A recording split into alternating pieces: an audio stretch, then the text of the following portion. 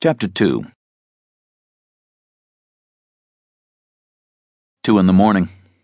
Edgar Lefty Mendoza reared up in bed, gasping loudly. He felt he was in the dark cave of his stomach, searching, and he kept bumping into a diminished, frightened version of himself, devoid of past or future. That is what he felt. He thought, I'll die before Mick Jagger. On the television, they were selling exercise machines.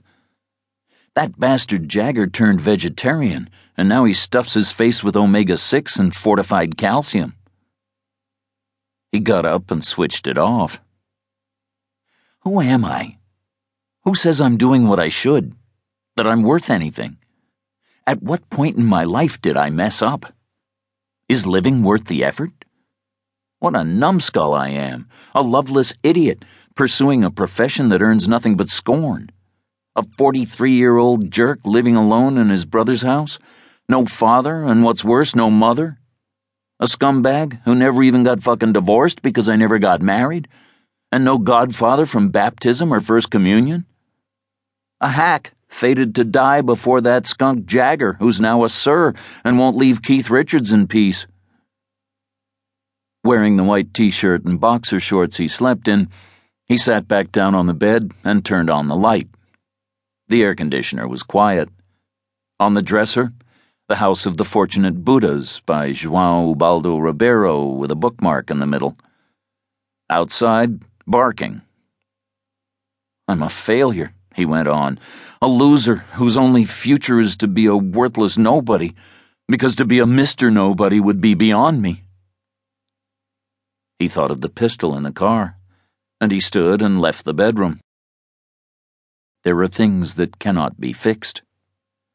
He went through the door to the garage, opened the Jetta, and took the Beretta out of the glove compartment. I don't understand how I've lived this long. Does it really make sense for somebody like me to live longer than he should? Whatever that is. This is what it is. Years and years go by, and everything you do is wrong.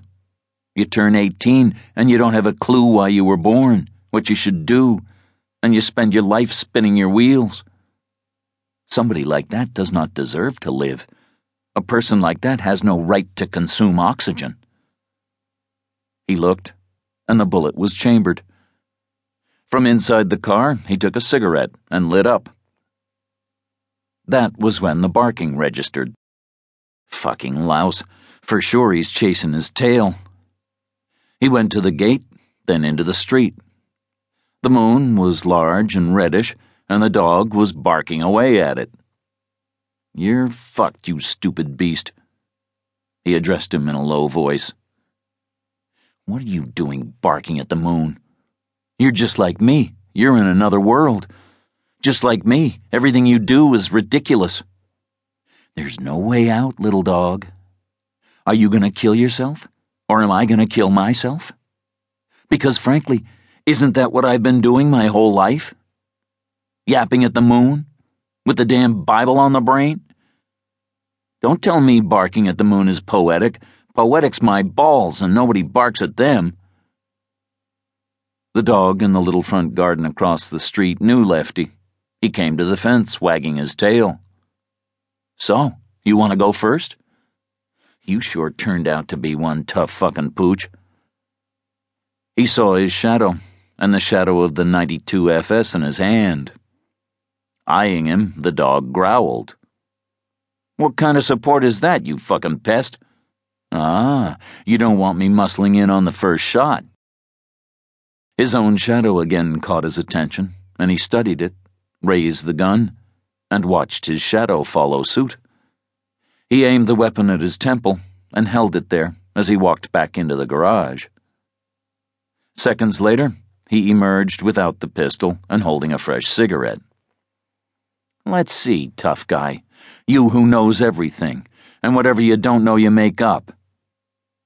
Why have I been thinking what I've been thinking? What piece of me came apart inside? What fucking amino acid, amphetamine, or brain cell got all riled up and made me delirious? He crossed the street, went up to the dog, and patted his head.